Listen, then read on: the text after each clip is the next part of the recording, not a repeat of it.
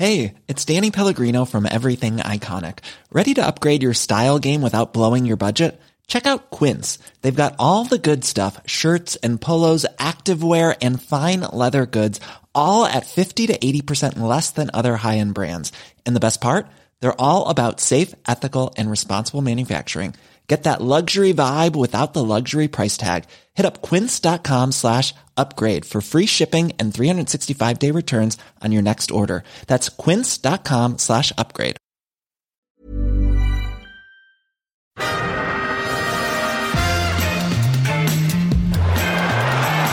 Ahí va a llegar el gol del Arsenal. Ozil. Marca Mesut Ozil.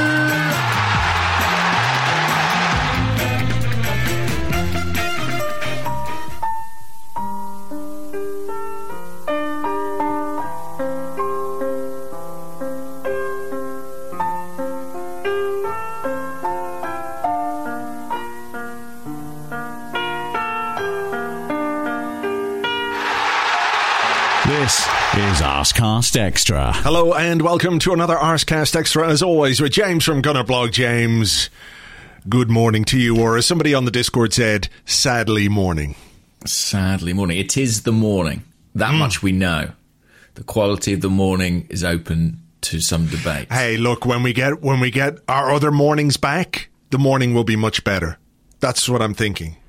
Right. The other aspects of morning that we're missing, as soon as they come back, everything will be perfect. It'll be a goodly morning again.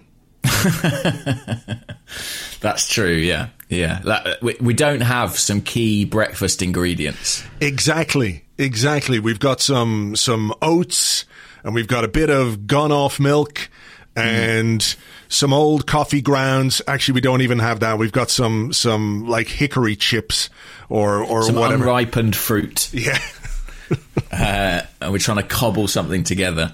Yeah, but we spent 130 million on these breakfast bits. We did, yeah. It was quite a lavish shot, and we've not returned with anything particularly nutritious. Okay. Look, we could drag this one out. Tell me this. You were there yesterday. It was Arsenal 0, Chelsea 2, first home game of the season. Before we delve into the nuts and the bolts of all of what went on, what was it like there? What was it like being back? I know there were fans back for the Brighton game at the end of last season, but this feels like proper back, if you know what I mean. Like, take that back. Definitely. For good, just so people know. It was fantastic, actually, and it's sort of a shame that we probably won't spend more time reflecting on that big positive, because it was brilliant to see the stadium full. I was not in the press box. I was in my season ticket. Saw a lot of familiar faces, people I know, and I had a hug with Gunnersaurus. I mean, genuinely, Wow. It was, fantastic. I didn't social distance from that dinosaur. I was sucked into his warm embrace. He's wearing a mask. He's wearing a mask. I believe he's double jabbed. We're not even sure that dinosaurs can carry the virus. So it was, it was great. And that first 10 minutes or whatever it was, 15 minutes of the game was rocking. It was electric. Martin Odegaard was out on the pitch, got a brilliant welcome. People were in the ground really early because there was kind of anxiety over whether or not the new digital season tickets would work. Oh, yeah. So, people had to kind of pile into the ground earlier than they normally would, but that led to kind of building up the atmosphere and people, getting on board. It was just great.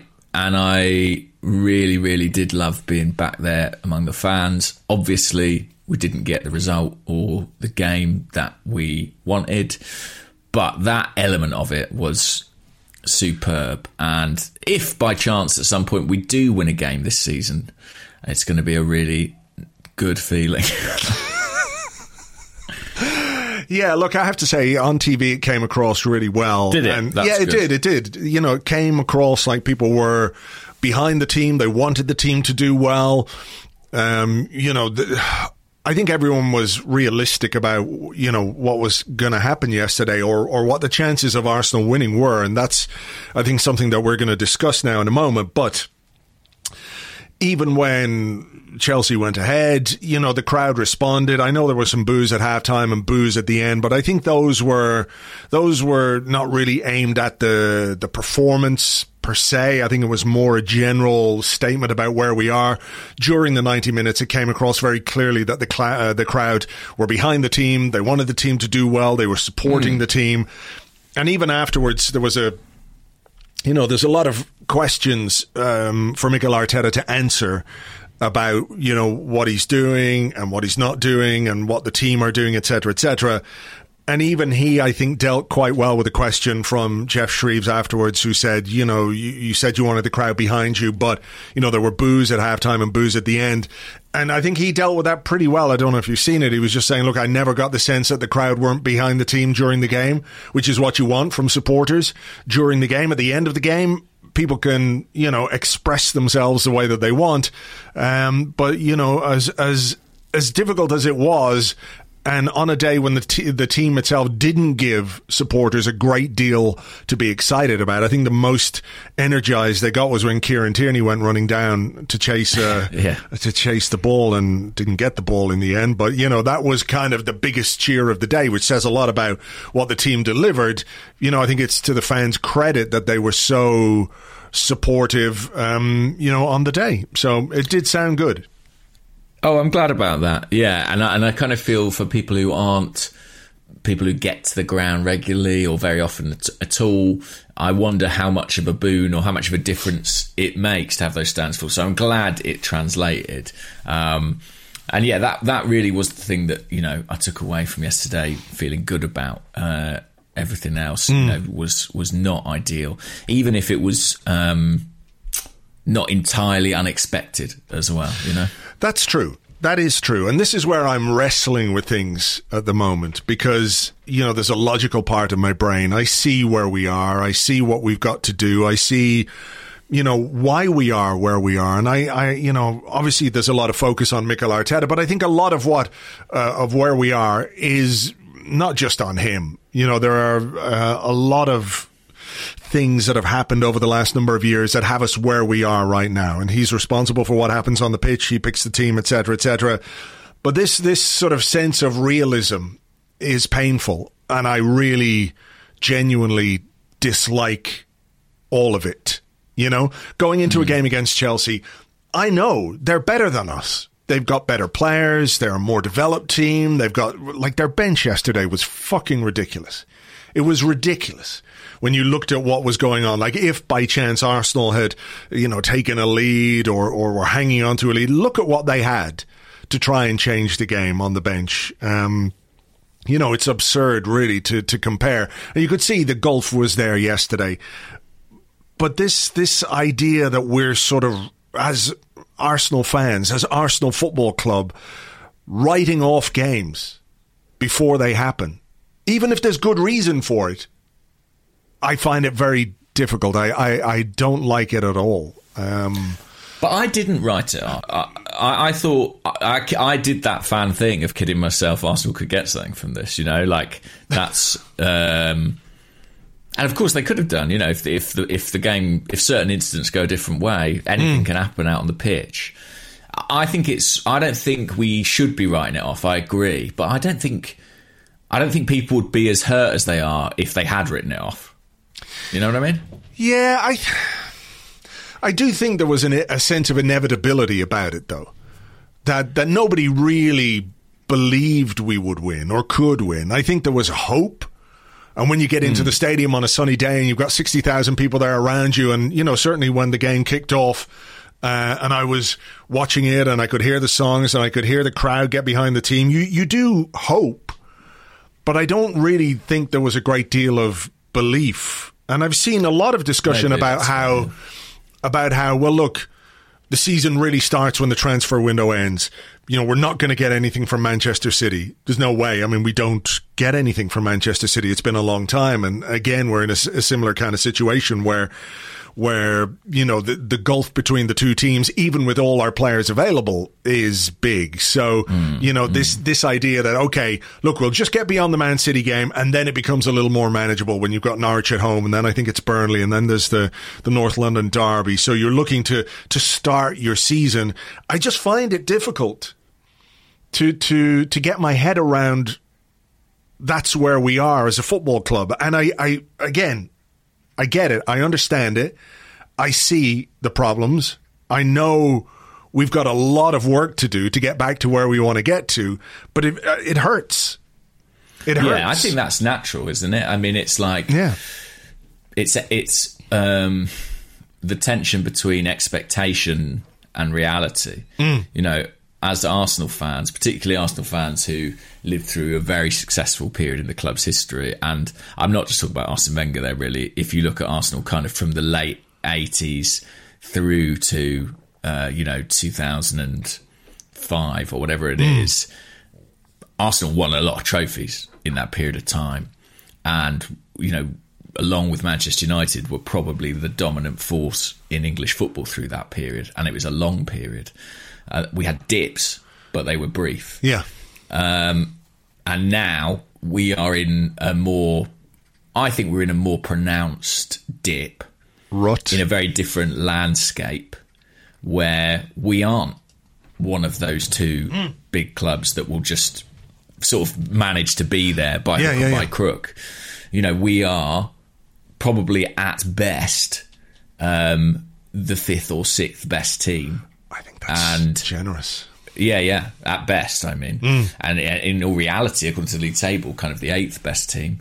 And I think that inevitably that makes fans feel bad because they have been reared or come to experience or expect a degree of success that currently I don't think we're capable of attaining right now. Like, I think even the best outcome of this season is going to make fans feel shit quite a lot of the time.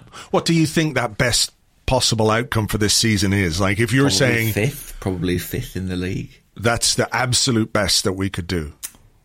Well, no. I mean, I'm not disagreeing with you because I think that's probably right. Yeah, there's a chance of something better, of course, but I'm saying like that I think is sort of realistic, but would still be, you know, a sort of the high end of probability. Fifth, I think, is probably. Do you think that would make we can hope for. People feel shit? Because I think that would actually make people feel quite good. Like, if you offered me fifth now, I'd bite your hand off for it, because I could see, like, if you're finishing fifth in a league where, you know, we know who the big teams are, but West Ham are looking good and Leicester are a decent team and blah, blah, blah, blah, blah. It would certainly indicate some progress, wouldn't it? That, you know, A, we might be able to score a goal. B, we might win the odd game here and there. And we've probably got more points this season than last season. So that would be, by any tangible metric, progress. So I would definitely take that. I'm not quite as... I think I agree with you that that's the best we could do if everything goes as well as it can over the next number of months. But I'm not convinced we can get that high. But I think when I say it make people feel shit, I think, yes, you can sit back from it and say, oh, that sounds good. But it might involve losing twice to Chelsea, or it might involve losing a North London derby, or it might involve getting beat in games you don't expect to get beat. I mean, we could finish fifth and lose a dozen games, and each one of those will make fans feel shit. Yeah. Do you see what I mean? Like, what I mean is there'll be points along the journey which will feel like, ugh, this is not good. Yeah. And we may be at one of those points. Yeah, we may be. I mean, how do you rationalize or come to terms with stuff like when you go into the game yesterday? I thought we were going to get beaten before the game because of their strength, because of the players we had missing, because of our general weakness in comparison to this Chelsea side at this moment in time, right? I thought we would get beaten. The logical part of my brain tells me that. So I try and come to terms with it and think, okay, well, what can we take from this game that might be encouraging, blah, blah, blah. But even if you steel yourself for a result, if it's expected, you still have to deal with the emotion of losing. The short term, like you can say, I think we were going to lose this game, but it's still really painful to lose it. You know what I mean? It is. Mm-hmm. It's hard to marry those two things at times. It is. I lose count of the amount of times we had this conversation last season about how impossible it is in football to balance long term with short term, because the short term emotion of winning or losing trumps everything. And that is the problem that Arsenal have right now, in my opinion. You know, they have committed to a strategy. If you look at their transfers this summer, for example, and the contracts they've given to younger players, where clearly there is an emphasis on the long term. And to a certain extent, fans have shown in the past they are prepared to buy into that. However, that was in a period, you know, say post the Emirates Stadium move, where there were only really 4 decent teams in England. and Arsenal, you know, they could afford to kind of get by as the 4th, and it kept them in the Champions League. It kept them relevant. The situation now, the context now is different. There are at least 6 teams, probably more like 7 or 8, competing for those spots. And so the kind of baseline of Arsenal's possible outcomes for this season is substantially lower. And it's very... there's just a massive tension at play between the idea of kind of patience and the reality of what losing games feels like. And it's what makes managing a football club a very difficult job. And I'm not sure that there is a way to resolve those two. The only way to kind of resolve that tension is to get, you know, I guess for Arsenal, it's to get 6th place. Do you know what I mean? It's to get the sort of minimum. There's a minimum level that fans will accept while you're kind of going through this process of regeneration. And if you fall beneath that, I don't think any amount of sort of patience or youth development or any of those things is going to save you. Well, look, let's talk the game. And I thought the first few minutes were okay. You know, pretty bright. We didn't have a lot of players who we know, but I don't know that there's much point in dwelling on the players that we didn't have. We all know that. We all understand that. Ben White was absent with COVID, probably not going to be available for the Man City game. Were you surprised that we didn't go with a back 3, even though Ben White was absent? Yeah, I wonder if White had been fit, would we definitely have done? I mean, it's what I would have done to match up Chelsea. But, and you know, even without White, like you say, there were other options. You could have brought Callum Chambers in. You could have had Kieran Tierney as a third centre-half. You could have played somebody like Tavares or Maitland-Niles or whoever as a left wing-back. There were ways you could do it. I think on reflection, that would have been better, but I think almost anything would have been better than than the defensive mistakes that we made. I mean, they were kind of identical, Chelsea's goals, in that they came via that overlap on the right-hand side. And I've watched it, and I still can't quite... I mean, we're so far from defending it that it's almost impossible to work out who was supposed to be there because there's nobody near. But we'll come on to that with the goals, I guess. But the defensive shape didn't work at all. No, it didn't. And I think this is one of the issues that I have with yesterday, even rationalising Chelsea's strength and our, you know, relative weakness for all the reasons, etc., etc.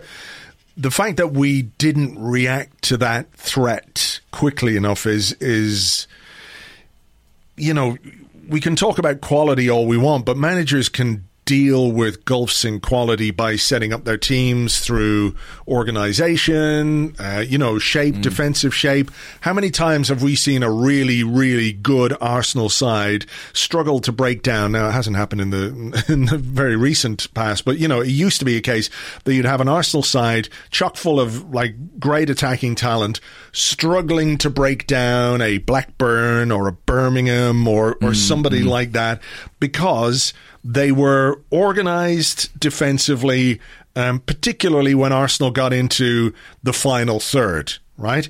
So it's not a case, they often did sit with just men behind the ball, and I realise that it's maybe a difficult way to play when you're at home, the first game of the season, and all that, but the fact that we didn't react, or Arteta didn't react to the threat of Reece James down the right-hand side, where he had the freedom of the Emirates Stadium, basically, to do what he wanted in that opening 45 minutes anyway, I think that's one of the big criticisms I have of yesterday. I would have played with a back three. I think the decision to play Pablo Mari one-on-one basically with Lukaku was ridiculous.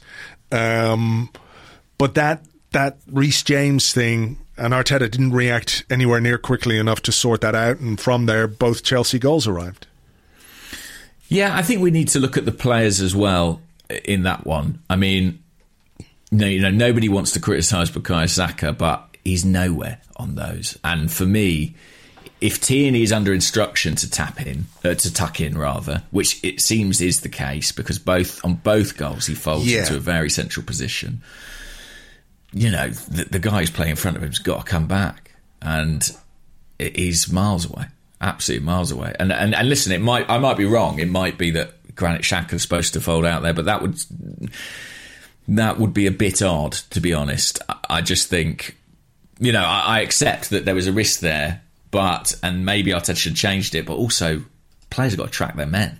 And Arsenal didn't do that. I'm looking here at where Saka is, and I think he's on Jorginho for the second goal. He's on Jorginho, and he's in the middle of the thing. Chelsea work it, but yeah, there's way too much. That can't be right.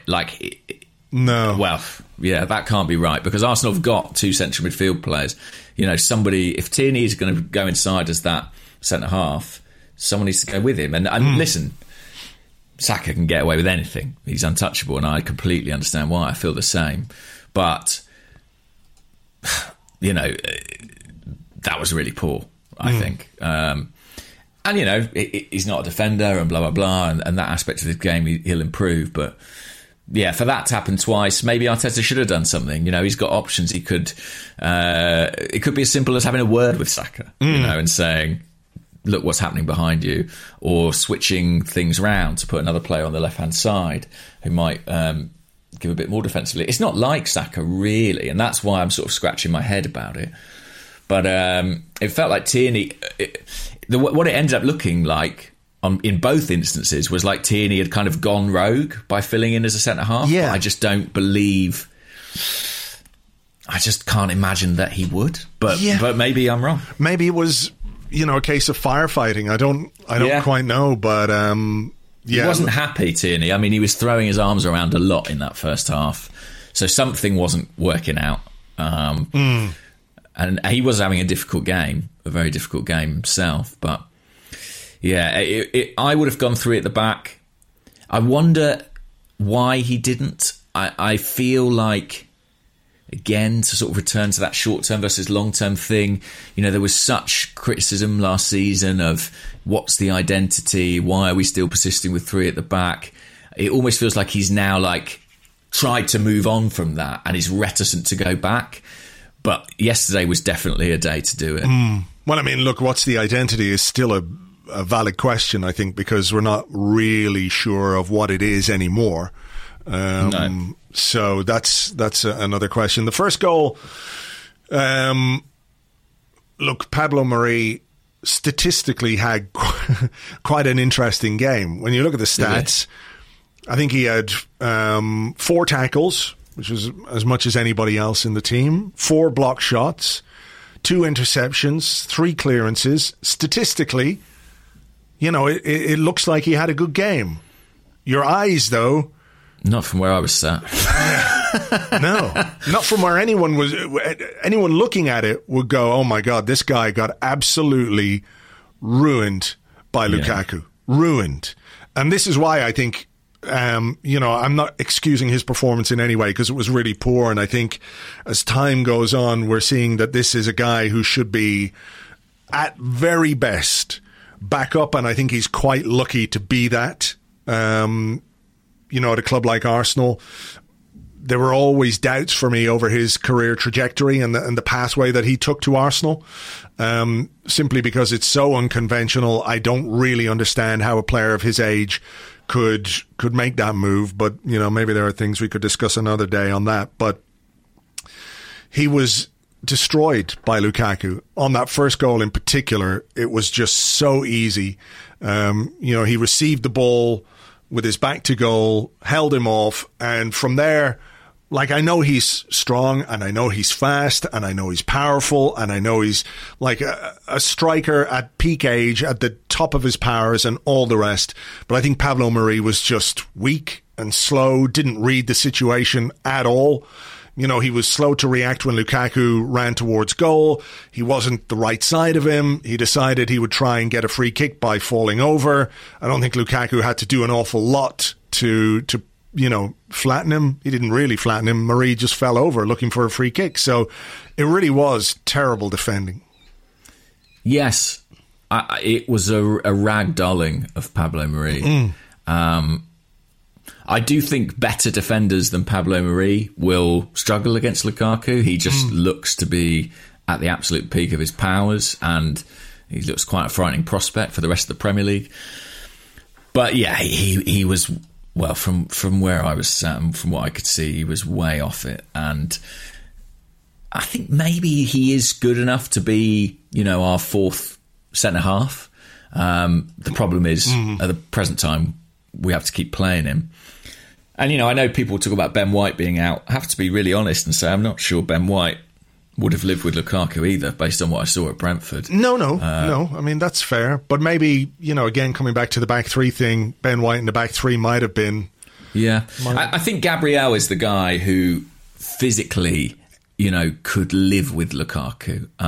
He's the only centre-half I think we've got who has the athleticism required to kind of go shoulder to shoulder with him. And we've seen him have good games against, the kinds of centre-forwards who want to pin their man before. But yeah, Lukaku played from the first minute like a guy who knew he had the better of his marker. And... you could see the confidence flowing through him every time he held the ball up or turned Mari or, just nudged ahead of him in the box. And it just grew and grew and grew. And it was a bad day for Pablo Mari. Really, really bad. It was Drogba Senderos, but worse. Yes, it was. And I mean, Senderos has the excuse that he was a very young player at that time, But it was eerily reminiscent of the way Drogba tortured Arsenal. Yeah, I mean, I saw a tweet from Tim Stillman saying he thinks that Chelsea buying Lukaku might grant them the league. And I replied saying it does have that slight feel of when Van Persie went to Man U. They've plugged in a kind of 30-goal striker. Yeah. It just felt like he'd been playing there forever yesterday. But for us, it was... kryptonite essentially, and I worry a little bit about what it might do to Pablo Mari's confidence. I think it was a heavy beating he took from Lukaku. Well, it's the kind of performance that should, under normal circumstances, see you out of the team for a while. Yeah. The issue is, of course, we don't know quite how soon Gabriel is going to be back, and man, we really need him to be good. We really need Gabriel to be good. He trained on Saturday, I believe, but he's not played football for quite a while now. Yeah. So I think it'll be touch and go for next weekend. I don't think he'll be ready for Wednesday night. Maybe the only thing you would say about Pablo Mari is that he's of a certain age that he might be able to compartmentalise that performance if he is picked for next week. And like I say, I think it will happen to better players. It just so happened that he was first, and it was particularly pronounced, the sort of gap between the two players. Let's think about some other stuff from this game. Should we have had a penalty? Do you know what? I went to get a drink. I have seen it since, and yes. But about 40 minutes, it was 2-0 at that point. Just thought, I've got to get in the queue for a drink here. Need some whiskey. Yeah, exactly. So I went for my whiskey at the Emirates bar. So I didn't see this in real time. But yes, it did.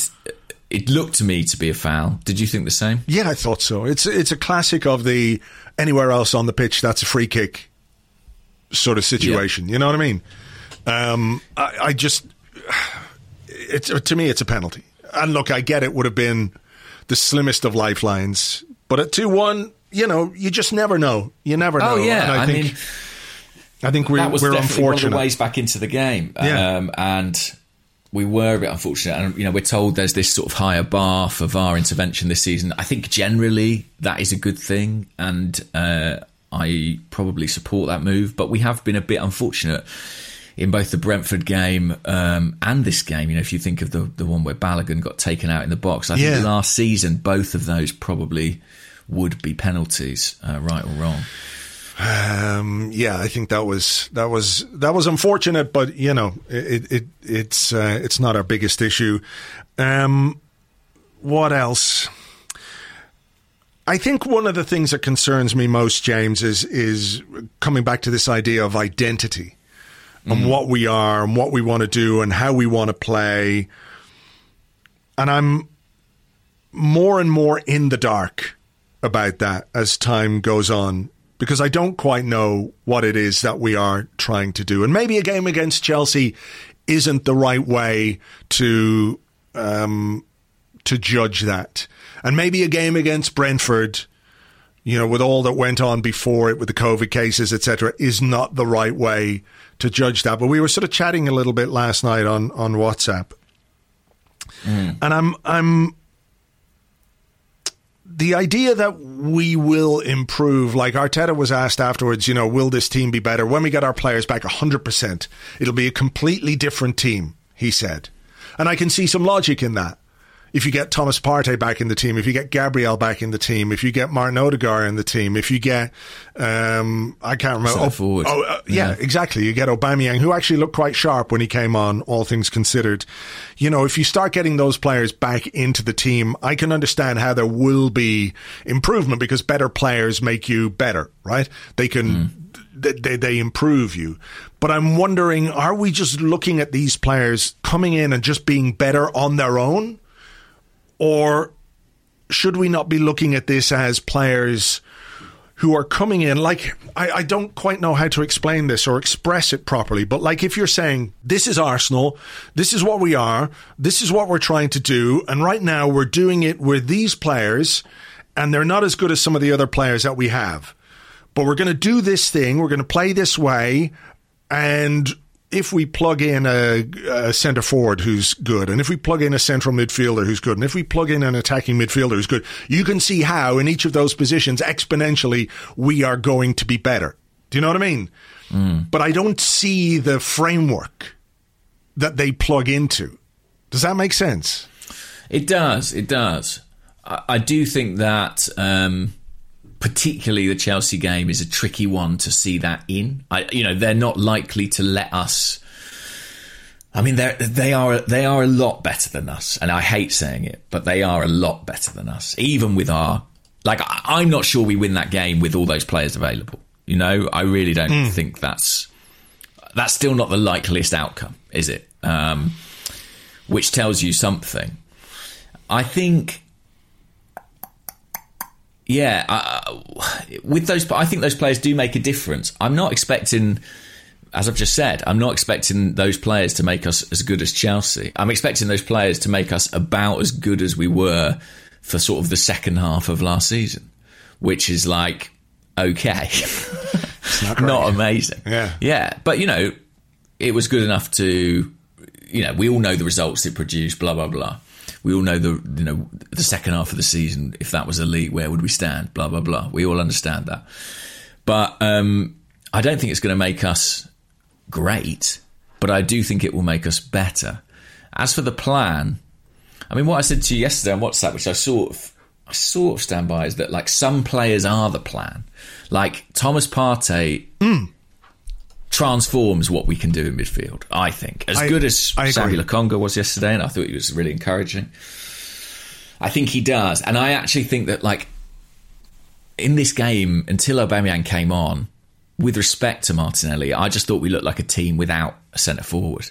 I mean, it looked like we weren't playing one at times. And that's not to be personally critical of him, but we had no presence or structure or threat in the final third, and I think that is about individual quality, personally. But the points you make are very valid in that, it's that old exercise. If you had to give someone, 2 sentences to describe what Mikel Arteta's Arsenal do or try to do, very difficult to say. It is, isn't it? Yeah. But I think that they're a team who get sort of caught between two stools quite often. They end up kind of not quite being one thing or the other. And that sort of amorphous identity is a problem for a manager. Yeah. I'm struggling a little bit with this. I mean, I hope that when these guys come back, when Aubameyang is fit, when Partey is fit, when Odegaard is fit, when we can, get a fully fit Bukayo Saka back in the team, when hopefully we have a central defence worth talking about, when we sort out whatever the fuck we're going to do with right back. I mean, that is a crazy situation, isn't it? Right back. I mean, another name that we've not mentioned is Hector, obviously, who wasn't in the squad yesterday, I believe was unavailable. I think he probably would have played if he was, to be honest. And again, that's no excuse, but when you see Cedric in that starting lineup, it doesn't fill you with confidence because this is a guy Arteta basically hasn't wanted to use for about 6 months. And it does speak to a slightly absurd situation at right back where we have 4 guys, but none of them are the guy. I do think that is sort of increasingly, and maybe it's just because we've got other business done, but if there is any life left in this window, I think it has to be focused on that area of the pitch because it's a big problem for us. I mean, the selection of Cedric really speaks to the problem we have there because in our final warm-up game of pre-season, Cedric was essentially our 4th choice to play at right back behind Ainsley Maitland-Niles. But now he's starting against Chelsea. That's not right. I'm not going to go to town on the player. I think he's quite average. I think the deal is just appalling. One of the worst bits of transfer business we've done to give a guy like that a 4-year contract at his age. But the fact that he is starting a game against Chelsea really tells you that there is a problem in that position or a problem with the manager's decision-making when it comes to that position. I don't quite know. And it's not to pin everything on him, of course. The problem was collective, really. But I don't know how we can go through a season with that kind of uncertainty at right back as to who is going to be there. I mean, ultimately, Callum Chambers had a bad game against Brentford. Got dropped. But and got dropped. But I would sort of say, I suppose if Arteta thinks Callum Chambers is his guy, then he should be picking him again. Yeah. The fact that he ditched Chambers just speaks to a huge amount of uncertainty over that part of the pitch. And as for Cedric, I mean, listen, he's not a terrible player. He's tidy enough. I think physically he's a way off you know, if you compare him to Reece James physically, there's a big gap there. And as he gets older, that gap's going to get wider. And, you know, he was up against Alonso, was it? A left wing back for Chelsea, who's about a foot taller and about 4 yards quicker. And I think that was the problem. I think it's something that needs to be addressed. I'm not saying that means it will be addressed. I think, you know, more movement is going to be probably dependent on getting people out. But I really hope it is, because we need something. We need a right back for sure. Yeah, we do. I did enjoy Rob Holding leaving a bit on Alonso.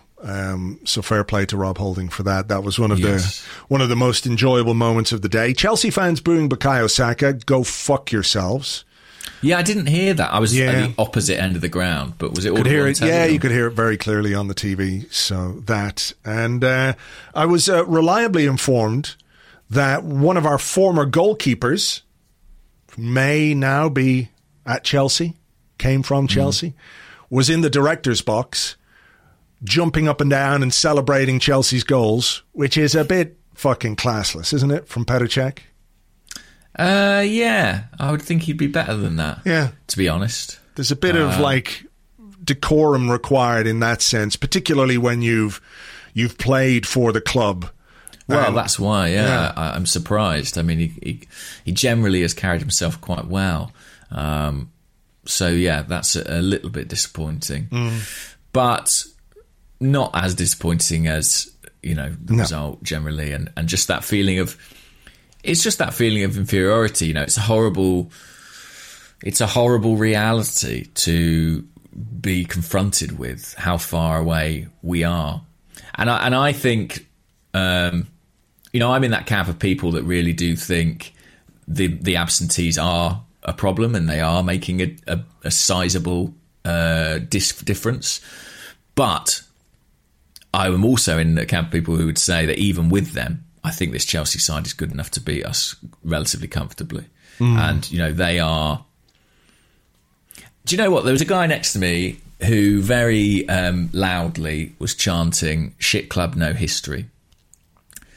And I admired him for it. And I was like, I see where you're coming from there. But I also... It made me a bit sad, because I was like, who cares? Like, those Chelsea fans don't care. They're winning. And in football, history is important, but it's only worth so much. You know, I sort of had this slight feeling of like we sound like Liverpool fans in the 90s, you know, banging on about things that happened 20 years ago. I think culture and tradition are significant, but winning on the day is worth so much more. That's the nature of sport, isn't it? Yeah. And that's a chant for a team that aren't winning right now. Well, then this just brings us full circle to this sort of... Yeah, how do you deal with that? How do you deal with the... There was another fascinating interaction behind the goal where there was a row, a kind of existential debate between two fans about whether or not Granit Xhaka was a cunt. So it was kind of amazing. Did they lay out their definition of what a cunt is? So Xhaka made a mistake. I think it was a misplaced pass, or he got caught on the ball, something like that. And one guy jumped up and was like, "Xhaka, you cunt." And then a guy behind him was like, "We don't need that sort of thing, you know. Let's get behind the team."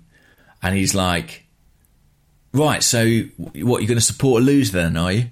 Oh. And he was like, "No, I'm just saying, you know, we're supporting the team now." He's like, "Look." And then the guy turned around and he sort of started asking people around him, "Right, is Granit Xhaka a cunt?"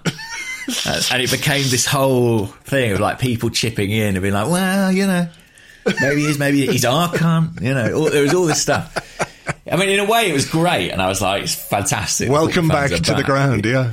But it was also a kind of interesting dialectic about, how do we feel about this team and where we are, and how do we be positive in a time that feels fundamentally short of our own expectations? And I think, it's a process we're all navigating internally. And, I couldn't tell you, I knew what this guy meant. I know what he means. He's like, this isn't good enough. I want better. But the guy behind him is saying, yeah, but this is where we are. Let's work with the circumstances we're in. And it's, you see that played out across social media, everywhere. It's a kind of existential debate of the Arsenal fan right now. Yeah, I mean, brilliantly captured, I have to say. Well, look, whether or not Granit Xhaka is a cunt or isn't a cunt, the season lies ahead. We'll find out in part 2 when we come to your questions. But like the season that lies ahead, I think, has bigger questions hanging over it than that one in particular, even though, like you, I can recognize, what it says about the wider issues that we have. I don't know that we can answer that one today, but we will answer some of your questions in part 2. Is there anything else? Actually, do you know, I just want to say before we go into part 2 that you touched on it very briefly. I thought Albert Sambi Lokonga was probably the most encouraging part of yesterday from an Arsenal perspective. I think he's got plenty to come to terms with when it comes to the Premier League.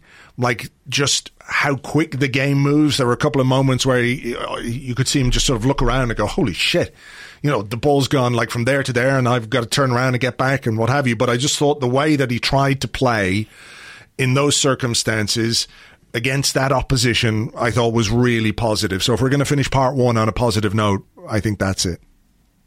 Yeah, he was fantastic. And as listeners will know, my brother's a Chelsea fan and he's the first player he mentioned to me after the game. He thought he was the big bright spot in Arsenal. So it's not just our red-tinted spectacles that are seeing it. I thought he was really good, actually. Really good. I mean, to play against a team of that quality at that age with that little Premier League experience, I think he already looks like someone who could exceed expectations. He's coming from the Belgian league. I think we thought, well, he might get the odd game here and there. He'll be sort of, a rotation option. I think he'll get plenty of minutes the way he's looking. And that is encouragement. I mean, I even thought Nuno Tavares, when he came on, looked pretty good at left back. He doesn't mess about anyway. He's certainly very, very physical. So yeah, there are young players to be encouraged by. But as we've said all through this show, that doesn't assuage the pain of defeat, the pain of where we currently sit. And, we're just trying to kind of muddle through how you balance the optimism of youth with the reality of our circumstance. Okay, well, look, let's take a break here. We do have plenty of questions, as you might imagine, so we'll come back with those and more in part 2 right after this.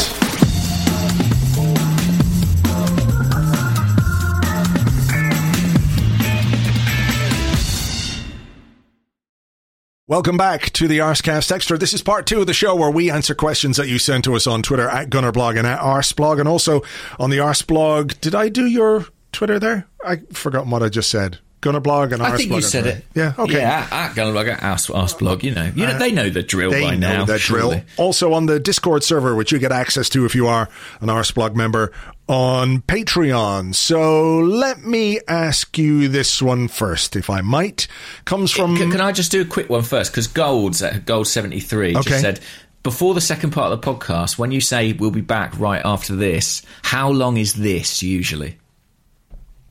Usually it's, 2 minutes? Yeah, 90 seconds. Yeah, thereabouts. Quick, check, maybe a bathroom break. This time it was a bit longer because we were having a very top secret chat about all kinds of scurrilous things. But normally it's, just about 2 minutes. Just catch our breath, reconfigure our brains. Okay. Go on, ask your question. I will. It comes from Alistair Wood at AliBoy82, and he said...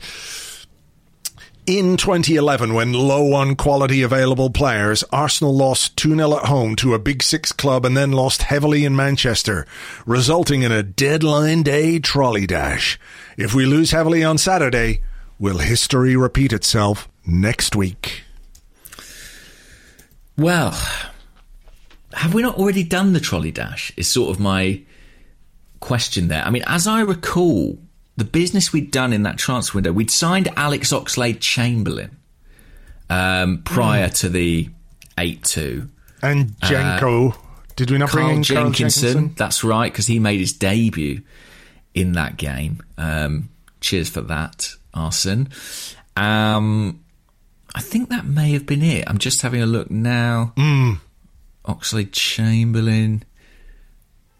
Maybe we had signed Gervinho as well. I think so, yeah. Did he play at Old Trafford? I don't know if he did. Don't remember much about it, so I don't think he made much impact if he did. But then, of course, we went on a trolley dash after that. I suppose what's interesting is the nature of the players we brought in was experienced, really. I mean, particularly in the case of Mertesacker and Arteta. And we have spent a lot of money already in this window, but quite deliberately not on experience. Would that change if we lost heavily next weekend?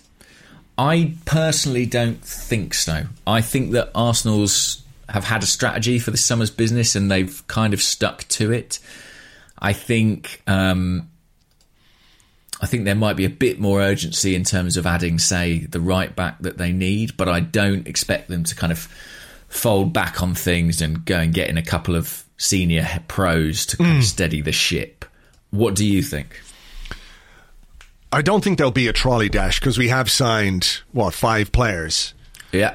I do think that if we lose and lose heavily to Manchester City, I'm not sure how much pressure there's going to be on transfers as much as the manager. But very true, yeah. I do think that we'd be foolish not to try and sort out the right back situation if we can. I think there's a good case that, you could bring in a central midfield player as well.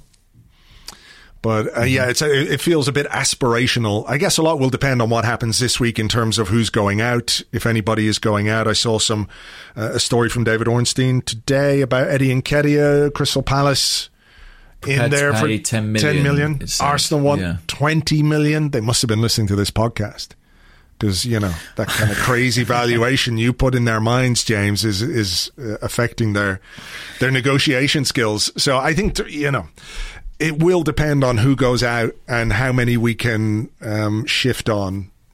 But I don't see... I mean, it would be quite typical of Arsenal to lose to Manchester City and then sign somebody, make a big signing or something to take the focus off it. But yeah, it's not impossible. I mean, maybe it will be a very pricier option at right back. I do think that is clearly a position that needs solving in the long term, and if it requires the club to slightly push the boat out, maybe they'll be inclined to do that after another defeat. But yeah, I don't foresee the trolley dash of a decade ago. I don't see that history quite repeating. No. Of course, Arteta was in that trolley dash. He was. As was Per Mertesacker, both in the club. So, yeah. Haider, who's at HaiderYavid_14, I hope that pronunciation's okay, Haider, says, is there any difference between Unai Emery's over or sole reliance on Kolasinac and Arteta's on Tierney? That is a good question. I mean, the lack of variety in our attacking play is a big, big problem. Big problem. And I suppose you would say that Odegaard coming in is going to help in that regard, and getting a striker back might help in that regard. But to me, this is the biggest question. This is the biggest question about Mikel Arteta is how is this team going to improve from an attacking perspective? How are we going to create more chances? And unless we do something different than give the ball to Kieran Tierney, who may or may not be available for the next little while because he's got another injury, it seems. Mm-hmm. It's like we said last week, it's too easy to work out. It's too easy to work out. If you stop that, then what have we got? Not much comes down the right-hand side. I think that's a problem area for us. But no, I don't suppose there is really, other than the quality of the left back. In that Tierney, I think, is far superior to Kolasinac. He's a better player. But sure, as a tactic, getting the overlap and getting the cutback,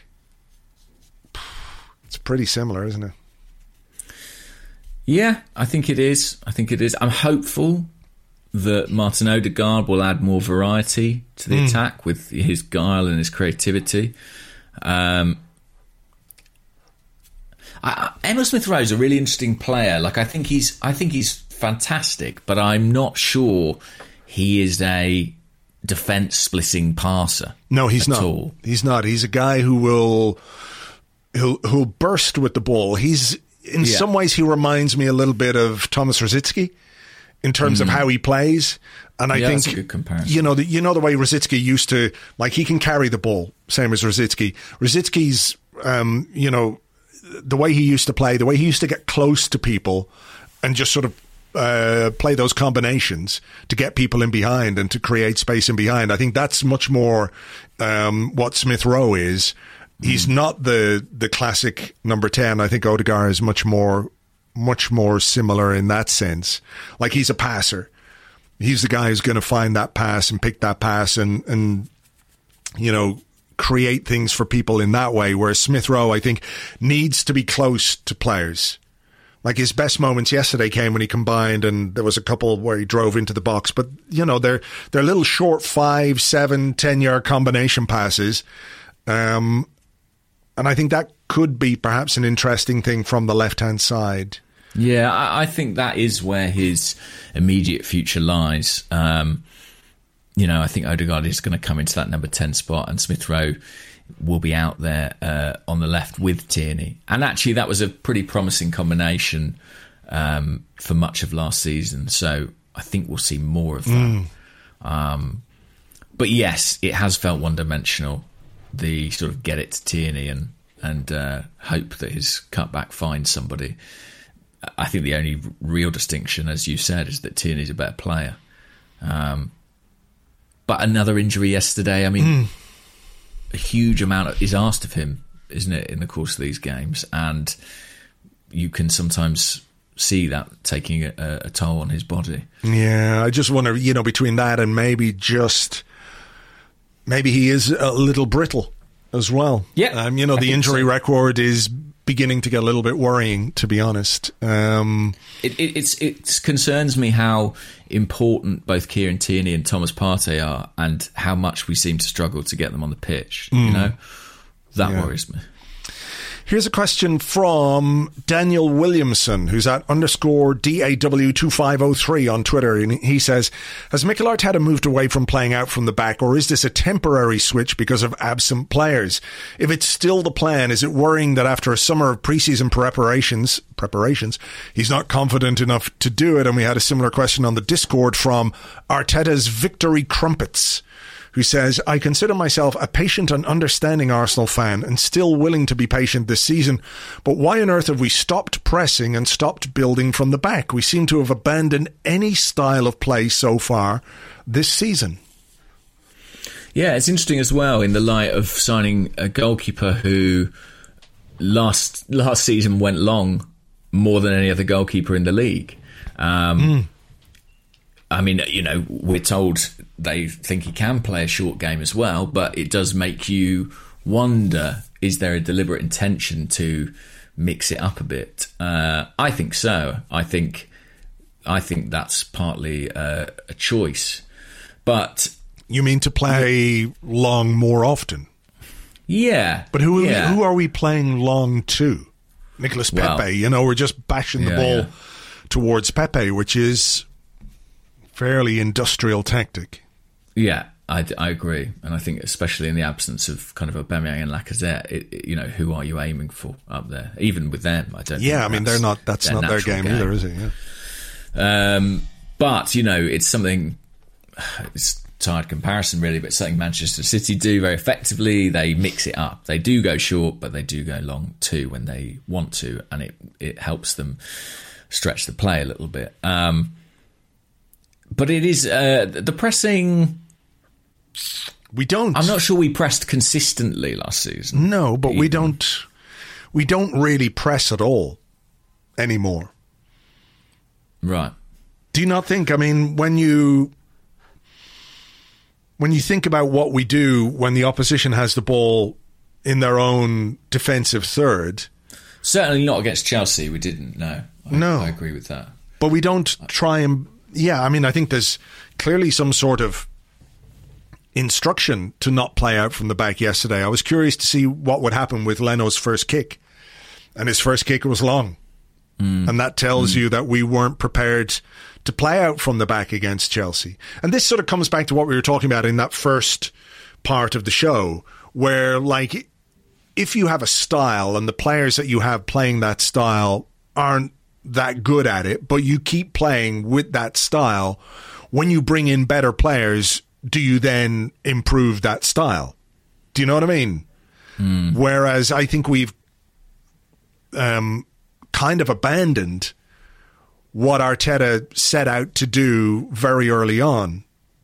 Whether that's him compromising on his principles, whether it's him being pragmatic, whether it's an air of maybe he's not confident in the players that he has to play that way. And then you have that other question about, well, why don't we play more to the strengths of the players that we do have? But I don't... Like, if we could... It's tricky, though, isn't it? Because if he had played out from the back and they'd made a mistake, he'd be hammered for that as well,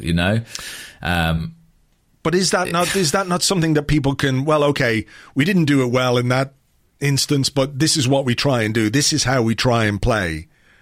Some people would have that, would be fair with that, but I doubt many would.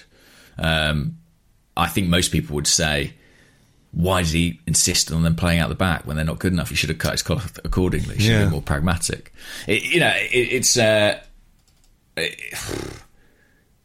When you lose a game, it's your fault. You got it wrong. And that's football. But I think it'll be really interesting to see when Ben White is there, and maybe when Gabriel is there, how do we play out? Do we play short? Do we play longer? If we're playing longer, as you say, who on earth are we aiming at? Yeah. Tammy Abraham had a pretty decent debut for Roma last night. He would have been a striker who you could chuck stuff up to. I'm not sure we've got but one right now. So, and we saw how effective Lukaku was at that, by the way, in terms of being someone you can aim the ball into their feet, into their chest, the ability to pin a centre-half, to bring others into play. We didn't have that at all. I think Arsenal's attack, this is just sort of a personal hunch of mine, needs one of Martin Odegaard or Alexandre Lacazette, because I think they're the players who can provide a kind of hub at the centre of the wheel. And if you've got Odegaard, you don't have to have Lacazette, because you can have Aubameyang, and I think it still works. I think without either of those two, we got a lot of spokes and no hub. That's how it seems to me anyway. I felt like Arsenal just looked like they didn't have a reference point in the final third yesterday. It was a lot of peripheral stuff. And I didn't say this in part one, but Martinelli, Saka, Smith Rowe, they're really young players, and I understand that sometimes they're going to be inconsistent or struggle. I was actually quite disappointed in Nicola Pepe. As the senior man of that four, I did actually hope for a bit more from him, personally. I mean, we had a question here from Jess Guna, who's at Jess of ARQ, who says, have we grossly overestimated the potential of Martinelli? When starting through the middle, he's been largely anonymous. Love the player. Say it isn't so. We had a question like this last week, and I nearly asked it. It was something like, what's your controversial Arsenal opinion? Is there my slightly controversial opinion, and I promise it's not informed by the Chelsea game, is that I do think that the expectations around Martinelli are a little high. From what I hear, from what people say, I think a lot of people see him as someone who's going to start a lot of Premier League games and have a big impact. And I personally am not sure he's quite in that place yet. Say, for example, someone like Bukayo Saka, I think is quite far ahead of Martinelli in how I see them. And that is quite, I think that's quite controversial, because I think a lot of people kind of see them neck and neck. I don't think we've overrated him. I think he's got loads of talent, and I think he's got, as Arteta puts it, a kind of special charisma on the pitch.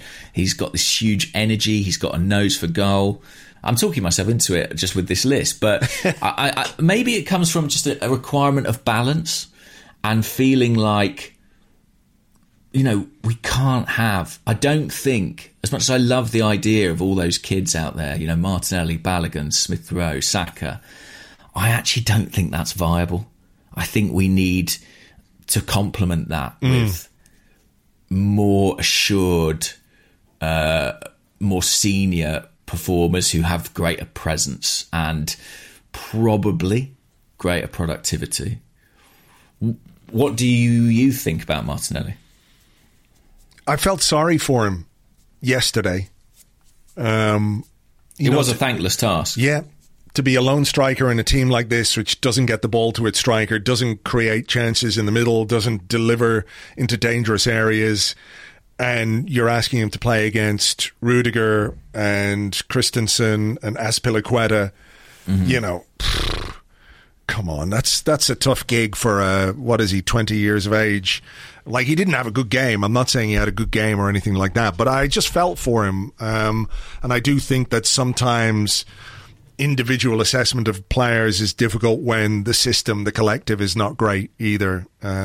True. You know, I agree there's a lot of talent there. There's a lot of potential there. I'm not quite sure where exactly he's going to end up. And I think one of the things that we have to consider or have to realize is that, you know, there's a fairly steep learning curve for players, for young players when they come in. You know, someone like Saka, someone like Smith Rowe, they're going to naturally be involved a lot more because they're playing deeper, because they're playing in areas that we get the ball in. Even if we're not a great team at this moment in time, we do get the ball into those areas. Therefore, they can be involved. Whereas in this particular setup, what is Martinelli's role other than to finish the chances that we don't make? You know? Yes, that's fair. And, you know, it's not like he was, you know, missing chances yesterday. Nothing really came his way. Do you think he is a centre forward, or do you think he is a wide player? Do you have an instinct on that? My instinct is a bit more centre forward, but not like a Lukaku centre forward, if you know what I mean. I think he's somebody who can maybe play a bit more on the shoulders of the defenders, but, you know, sample size is really small with him as well. I think he's somebody you want running towards goal, onto the ball or with the ball. I'm not sure he's necessarily a guy you want out on the wing trying to create or deliver or be that kind of a what you might consider a classic winger with that kind of output, you know? Yeah, I think he'll end up a centre forward. I think probably. Yeah. I think he might be more comfortable in the wide areas for now, but I do think that's his eventual trajectory. But it was a very difficult day from yesterday, and I thought it was the right decision to pick him there. I mean, Aubameyang can't have been considered that fit because he would have been on at half-time, to be honest, if he was. The fact that they waited at all, I think, shows that they didn't think he was ready. But he did look, as you said, quite sharp when he came on, and he thought he did improve us. So that's good news in terms of, getting him back and part of the team. Lacazette was at the game yesterday, so presumably his isolation is over. I had a question, actually, about COVID and stuff. Malik Bergman on the Discord said, "Morning, gents. Now that we appear to be in a post-bubble Premier League, I'm increasingly of the opinion that the key variable that will determine a club's fortunes this season will be the extent to which they can control COVID outbreaks in their squads. How sympathetic are you to Arsenal's current plight, especially considering they did appear to attempt to get the Brentford game cancelled? It seems like the Premier League is emphasising personal responsibility on this, and it's up to the clubs to ensure their players are vaccinated and behave responsibly outside of work." And then he says, if Arsenal players are getting COVID due to risky behaviour and are not recovering quickly because they refuse to be vaccinated, then personally I think Arsenal have only themselves to blame. Well, look, the thing that I would say is that you cannot mandate, really, players to be vaccinated. You can encourage it, and I think Arteta said that in his press conference at the weekend, or before the game, that they're trying to educate some of the players, I think is what he said. And get them vaccinated. And I mean, the reality is that there are no restrictions anymore. No, in England, I'm living here. I'll be honest, it's basically a free for all. It's like it's like it's not happening. And even if players do take personal responsibility, you are, because of because of how easily this virus spreads and how this particular variant spreads, you could go to the supermarket and get it. Your kids can go to school and bring it home. So.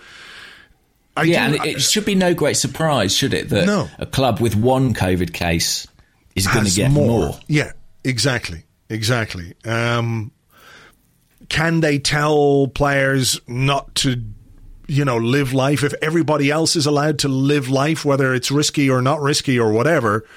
I don't know that they can necessarily tell them to do that. So I think it is going to be a reality for clubs this season, and this is why I'm curious as to what the threshold is for, like, if a club gets 4 or 5 COVID cases, will they get their game cancelled? Like, we know it felt like Arsenal got involved.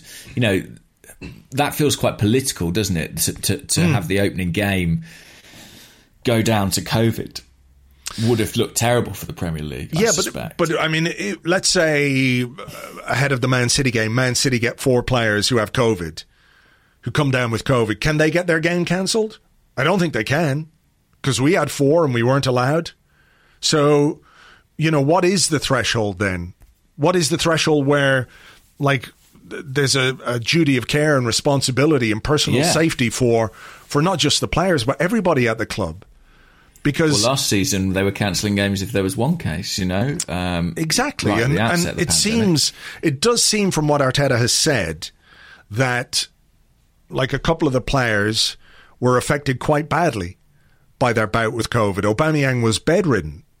Whether he's vaccinated or not vaccinated, I don't know. I mean, it's not for us to speculate on that side of things. You would hope that they are, because it doesn't stop you getting the virus, but it stops the worst effects of the virus. It makes it more mild, generally. Exactly, yeah. So we've had players who, haven't been seen for a while. Maybe they're badly affected by COVID. And look, you don't want anybody to suffer from this virus or pass it on or give it to somebody who might be a bit more vulnerable. So I don't know, really. I think we're scratching the surface of it, to be honest. And I think the Premier League is going to be afflicted by COVID for sure. I think we're just the first club to, this season, really, suffer it. But there will surely be many more. And I don't, I've seen people saying, is this professional? Arsenal players getting COVID, or I don't really have concerns over that. I think that, as you say, England's very much unlocked. There aren't really restrictions. It's not as if people are breaking the law. Yeah. But and in that sense, I do have sympathy for the club. I have sympathy, from the perspective that they cannot force anyone to get the vaccine if they don't want to get the vaccine. No. They can't. They can encourage them and they can advise them, and they would say, this is preferable. We would like you to get the vaccine because if you get COVID, then you're not going to be as badly affected. But they can't literally force somebody to get it if they don't want to get it. So whether that informs other aspects of how a player's future or career is dealt with at the club, that's a different thing. But this is all going to play out, in general terms. We might know that a player has got COVID, but we're not going to know whether or not that player is vaccinated. And that kind of information is private. For me, I would urge everyone, if they could, to get the vaccine, because if you get this thing, you don't know if you're going to be the exception. Young, fit men are probably better at withstanding what the virus brings than other people in society, older people or more vulnerable people. But there are always exceptions, and you don't want anybody to be really, really sick or God, for something really terrible to happen, or for them to suffer from, some of the longer effects of COVID. You just don't want that for anyone. So in that sense, I do have some sympathy for the club, because it's a really difficult situation to manage. It is. I think the only thing, in terms of it being a sort of a defining thing for the season, the only thing, silver lining, I mean, aren't many to come by, but I suppose if you've got it, you as an individual will probably have some protection at least for a number of months. If you tear your hamstring, you don't get antibodies against future hamstring strains. If anything, you're probably more vulnerable. I guess once you've had the illness, assuming there are no long-term effects, you will have a degree of protection for a period of time, as far as I understand it. So there is that. Maybe it's not the worst thing that Arsenal are kind of experiencing their own little mini wave at the outset of the season. But it's going to be a very difficult situation for all clubs to manage this year. Okay, it's my one, is it? Yeah. Okay, we've got a couple around the manager. Dazzy Pepper on the Discord says, 0 points from our first 2 games, already resignation among the fan base. And James, he says, we're unlikely to get anything against City. After the interlull, it will be Norwich at home, Burnley away, then Tottenham at home. What does Arteta need from those games to keep your confidence? He could plausibly get us to where we need to be this season. And also on the Discord, DJ Bowen says, can we assume that the earliest Arteta gets sacked is after the Spurs game? For me, if he doesn't have 7 points from the first 6 matches and is out of the League Cup, I've seen enough. I'd like to think I'm not being too harsh, but it's just what a big club would do. I wonder why I'm separate from the fan base. The fan base and James, that weird man who goes to the games, but is not a fan. I think. Well, can I ask you a little mini question? Sure. How important do you think this game with West Brom is on Wednesday? Does Arteta need to win that?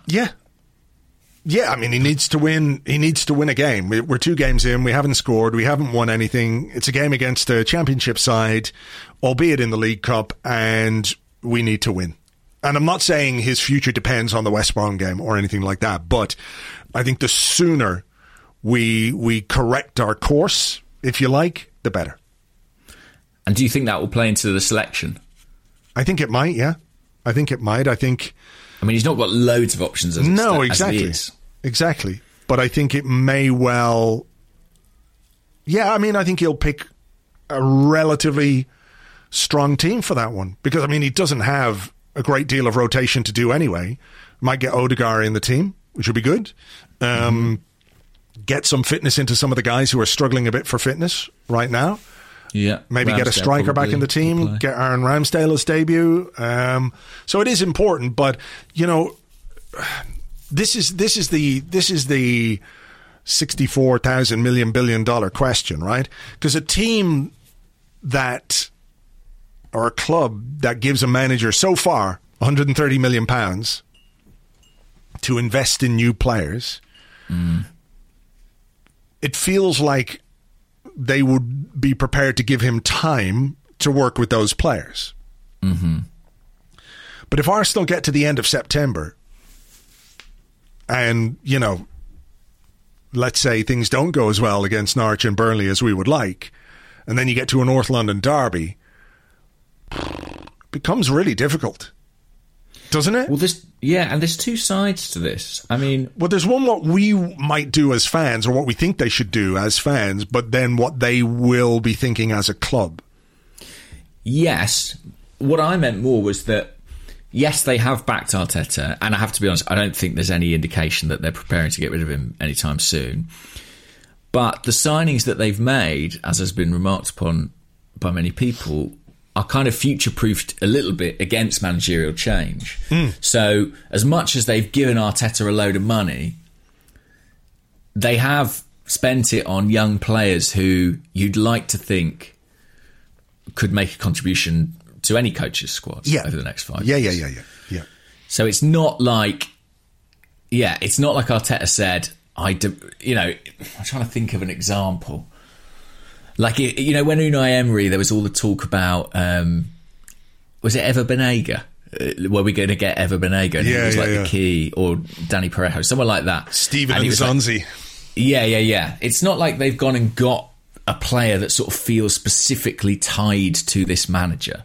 It feels like they've bought players, I think, in a relatively sort of sensible profile who should be able to contribute regardless.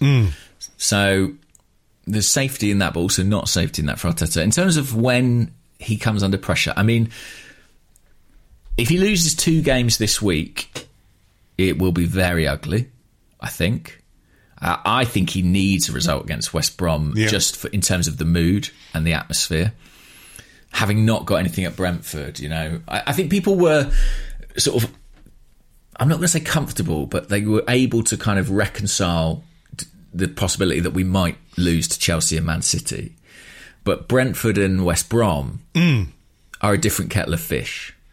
If we come away from those 3 with nothing, it won't look good. Norwich, goes without saying, he has to win. Burnley, I think... You've got to win that. You've got to win. This is Arsenal. You've got to win, with all due respect to Burnley, taking nothing away from them. We know they're difficult opponents. We know they're tough to play against. But you're at Arsenal Football Club, and you've spent £130 million in the summer. And I know the signings aren't all first-team signings. I know some of them are potential, etc., etc. But if we're in a place where we're sort of saying, well, maybe a draw away against Burnley would be all right, I think we're in a bad place. Okay, I think we may be in that place, but yeah. I think Tottenham looms large, doesn't it? I mean, I don't realistically think Mikel Arteta will be sacked in September. I personally think that he will get almost, unless it is apocalyptically bad, I think he will certainly have until kind of November time. That's my impression. You know, it'll be like Unai Emery. You know, he got to November in a pretty bad run, and I think Arteta would be afforded at least that. Yeah. If he can't get the team... Do you tend to agree? Yeah, I tend to agree. I think if we're in November and, you know, we're sitting in the bottom half of the table and there's no improvement in the way that we're playing, when we've got our players back, when nobody has COVID, when nobody's injured, when everything is Goldilocks, everything is just right, there are no more... Like, it just always feels like there's a reason... And I get some of them. I think some of them are valid. It always feels like there's as soon as this happens, or if this happens, or when this happens, we can judge properly. But I think 3 months into the season, if we're languishing in the bottom half of the table, that's enough time, even with all the other things that are going on, to make a judgment and an assessment that where we are is not where we should be, and that something has to change. Yeah, I had a good debate. I think it was on Arsenal Vision podcast about excuses. You know, as Arsenal fans, as football fans more generally, do we always kind of look for an excuse, an explanation for why we aren't successful? And does that disguise a sort of deeper problem? And my reaction to that is that I think both things can sort of be true. I think it is true that Arsenal are missing the absentees, but it is also true that they're not a complete panacea will solve all the problems. Like, you know, there are other issues in this team and in this club. So, yeah, but I do think that Arteta will be given more patience from the owners than he will from the fans. Yes. I would say, with some certainty. I think that's right. Let me just follow up one here from the Discord. We'll do some quick ones to finish off. Gezi Boy says, is it a coincidence that the 2 games with fans back are those in which we've seemed the most disorganised? You could see Mikel frantically trying to get instructions out during the game without being heard. Are we now a team without any creative freedom and without an ingrained structure? I thought that was quite an interesting one. Yeah, because we talked about it a lot, didn't we, in the kind of period without fans, how attentive Arteta seemed and how detailed in his instructions, and how that wasn't sustainable. And we talked about that situation on the left-hand side with Reece James overlapping and how no one was with him, and maybe in an empty stadium it's easier to transmit a message that changes that. Well, this is the reality of football. And, you know, the version where Arteta was able to give quite detailed instructions to players and be heard, that was the distortion. This is what it's supposed to be like. So this is how it has to work. And this is the football we all want to see, with a full Emirates Stadium and the manager's absolutely drowned out. And actually, like, as bad as the season has been from an Arsenal perspective to date, I have absolutely loved even just watching other games or clips from other games. It just feels like someone has breathed life into football again. So I'm grateful for that. But, you know, basically what I'm saying is, if that is a problem for Arteta, it's a big problem, because, you know, this is what he's going to face for the rest of his managerial career. Do you think it's affecting us? It's hard to know yet, because it's only been 2 games. But, you know, ultimately, you know, the job of the manager is to prepare his team all week on the training ground. And when they go out on the pitch, they have to have some measure of expression themselves. They have to know what way we're going to play, where we're supposed to be on the pitch. You know, those things are things that should be set in stone when you're preparing for a game. Yeah. After that, like, a manager can't micromanage. You cannot micromanage. Was it Louis van Gaal or something who said, like, these managers who stand there shouting on the touchline, you know, they do it to make themselves, I'm paraphrasing here a bit, but they make themselves look good. You know, it makes them look energetic or involved or whatever it is. But ultimately, like, the guy who's 20 yards away from you can't hear you because of the crowd. Yeah, the work is done. The work should be done beforehand. And then, you know, if you need to get instructions on at some point, you can. Obviously, you know, when there's a little break in the game, you can call someone over and you can adjust certain things here and there. But really, I think it's quite limited, though, how much you can actually affect the game without it being, okay, we're going to plan B, you know, that we've practiced and worked on and prepared. And actually, a lot of what you see from managers, I think, is them kind of living the adrenaline and the emotion. I mean, think of Unai Emery, you know, all that hand waving, it's for him. It's so that he feels connected to the game and connected to the fans. I don't think he realistically believes he's affecting what happens on the pitch with that, you know? Do you think that's the case with Mikel Arteta, though? Because I feel like he is maybe a bit more of a control freak. Maybe sounds a little harsh or whatever, but I do feel like he wants to, like he's playing football chess, he moves the pieces. Yeah, I do. But then it's interesting because in press conferences he always seems to say, well, we'll see another dimension to this team when we have fans back in the stadium. There seems a bit of a contradiction there.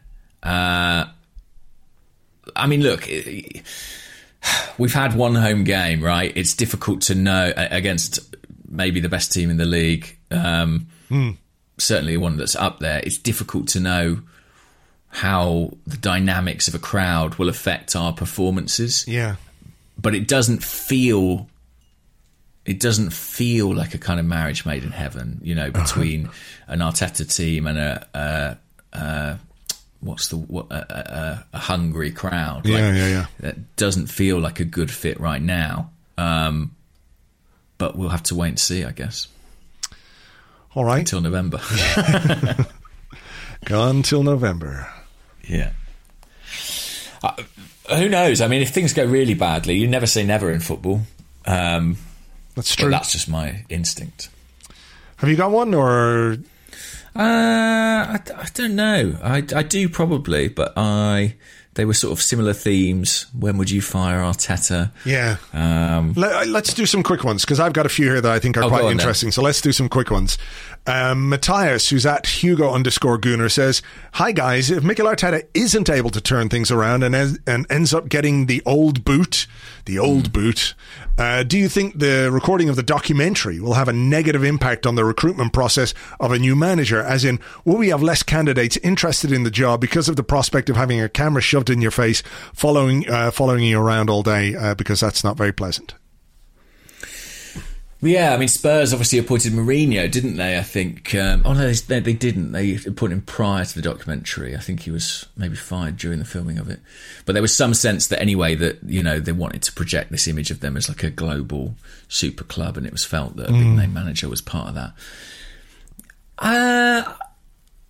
I think that it would be an inconvenience to any incoming manager, but probably not sufficient to put them off. And I suspect if they were coming into the club, they might be able to be like, right, well, this is what I'm prepared to do and this is what I'm not prepared to do. You've got to hope so, right? I mean, it would be a disaster if it felt like it was genuinely affecting things at that level. Yeah. I don't think it would make I don't think that would be a deal breaker for any manager, because they're used to having cameras and stuff like that. But, some managers... There's a groundswell of some... Like, the name Antonio Conte is being bandied around a lot, isn't it, on social media? Yeah. Do you think that's, plausible? Do you think he would want to come and manage Arsenal? I don't know. I mean, he's a very high-profile manager with a lot of success under his belt, and you can see why people would be interested in him if Arteta were to get the boot. If things don't improve, you could easily see why. They would be, or he would be, top of people's list. But whether he would want to come or not, I don't know. I guess it depends where we are and what he thinks he could achieve. He wasn't slow to get out of Inter, was he, when things weren't going great there? So. Yeah, interesting. I mean, this documentary is going to be interesting viewing, I think, whatever happens. Dean Van Wyn says, "How confident are you that Arsenal can regain the league title by 2034 when they'd match Liverpool's 30-year drought? It seems crazy, but that's only 12 seasons after this one, and the path back to the top for Arsenal doesn't seem easy or obvious." So on a scale of 1 to 100, how confident are you that Arsenal could win the league title by 2034? Low for me. I think I see a lot of comparisons between Liverpool's kind of 90s funk and where we are now. And I think it could be as difficult a climb back up. I think, if anything, the circumstances are more difficult than what they face because of the expansion of wealth of other clubs and how competitive the landscape is now. So I would say, how confident am I we will win the league title by 2034? Probably about 25%, maybe. It could happen, but I think it probably feels more likely to not. I would say about 7%. Oh, really? Wow. Yeah. Maybe it'll all change click very quickly. Yeah, exactly. Maybe it'll all click at some point, and maybe we'll get the right manager, and and things will come together and we will be competitive and what have you. But right now, it's very difficult to see that as a possibility. Here's one from Serge Designs, who's at Serge Designs, who says, what are your thoughts on Willian liking Chelsea's Instagram posts? Just a silly action by a careless player or a microcosm of the mess we're in? And if people don't know what this is, Chelsea posted on their Instagram 2-0 win over Arsenal, and the caption was something like, can you imagine not being Chelsea, or something like that. And Willian liked it. Yeah. I think he's done at Arsenal, Willian, isn't he? And we all know it. I think optically it's really bad. I think with social media and footballers, you've always got to be a bit careful because it's not entirely clear who's running it all the time. So you can kind of give a bit of benefit of the doubt there. Also, sometimes they don't see it the same way as us with kind of rivalries and allegiances. But yeah, I think it's just the latest in a kind of litany of moments that make you reflect on what a disastrous deal that's turned out to be. Yeah. I mean, I think Willian's Arsenal coffin does not need a final nail, but if it did, that would have been it. I think. Yeah. I think I know your answer on this, but Tom F on Twitter says, when did we become so obsessed with whether a centre-back is left or right-sided? We used to just play the best defenders. Now Marie's left-footedness seems to trump whether he's actually the best man for the job. I mean, do you think there's a case to drop him based on yesterday? Yeah. You know, irrespective of the fact he's our left-footed guy. Yeah. Yes. Yeah. Yes. I think so. Too. You know, I think, I don't think Rob Holding was brilliant. He was okay, though. He was okay. Should have scored, probably. Yeah, he should have. But look, I think we're suffering from a paucity of central defenders. I mean, I know this will spark a whole other debate and we just don't have time for it, but like,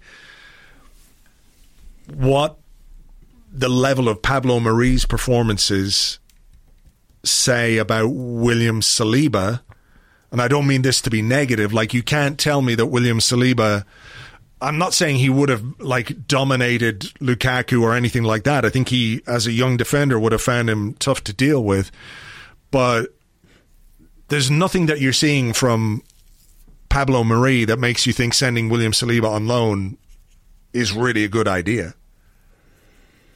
No, I understand he had a good performance for Marseille at the weekend as well. What a crazy game that was. Did you see all the fucking shit? I haven't quite. I saw bits and pieces, yeah. It seemed absolutely mad. Mental. Crazy stuff. I think Marseille on the pitch will be entertaining enough, to be honest, this season with the formation they're playing and the style of football. But yeah, you can't help but reflect on that and think, crikey, what must they think of William Saliba? Yeah. Right, look, we got to leave it there because we've been going too long and we've all got to go about our days and, get on with things and get ready for this big game against West Brom on Wednesday. So look, we'll see what happens there. As ever, thank you guys for being here. Thank you for listening. Thanks for sharing in the dark times, I guess. And hopefully sunshine is around the corner. Maybe some catharsis too. Yeah. Exactly. What do you reckon? 4-0 win over City on Saturday or Sunday? Is it Sunday? Saturday morning, I think. Saturday lunchtime. Oh, God. Yeah, they're the worst, I think. Oh, my God. And, yeah, I think it's the first time we'll have played in this round of the League Cup for about 25 years. So, yeah, let's see how we get on. Right. It's very difficult to have a good feeling about it, even that game. Yeah. You know? It is. Until we're coming in with no form, no momentum. Exactly. Until good things start happening, it's hard to think about good things. You know, it is very easy to wallow at this moment in time. But concerns that people have and worries that people have and all of the rest are being borne out by what we're doing on the pitch. Simple as that. There's not much there that gives you cause for optimism. Even if you are very firmly in the when we get players back, we'll be better camp, until we get those players back, we still have football to play. So let's see what we can do in this coming week. Hopefully, it can be a little bit better. I did like that Mikel Arteta quote. hopefully things will get better, he said, after the Man. Well, we can all agree with that. We can all agree with that. Okay, look, let's leave it there. As ever, thank you very much indeed for listening, and we will catch you on the next one. Bye-bye.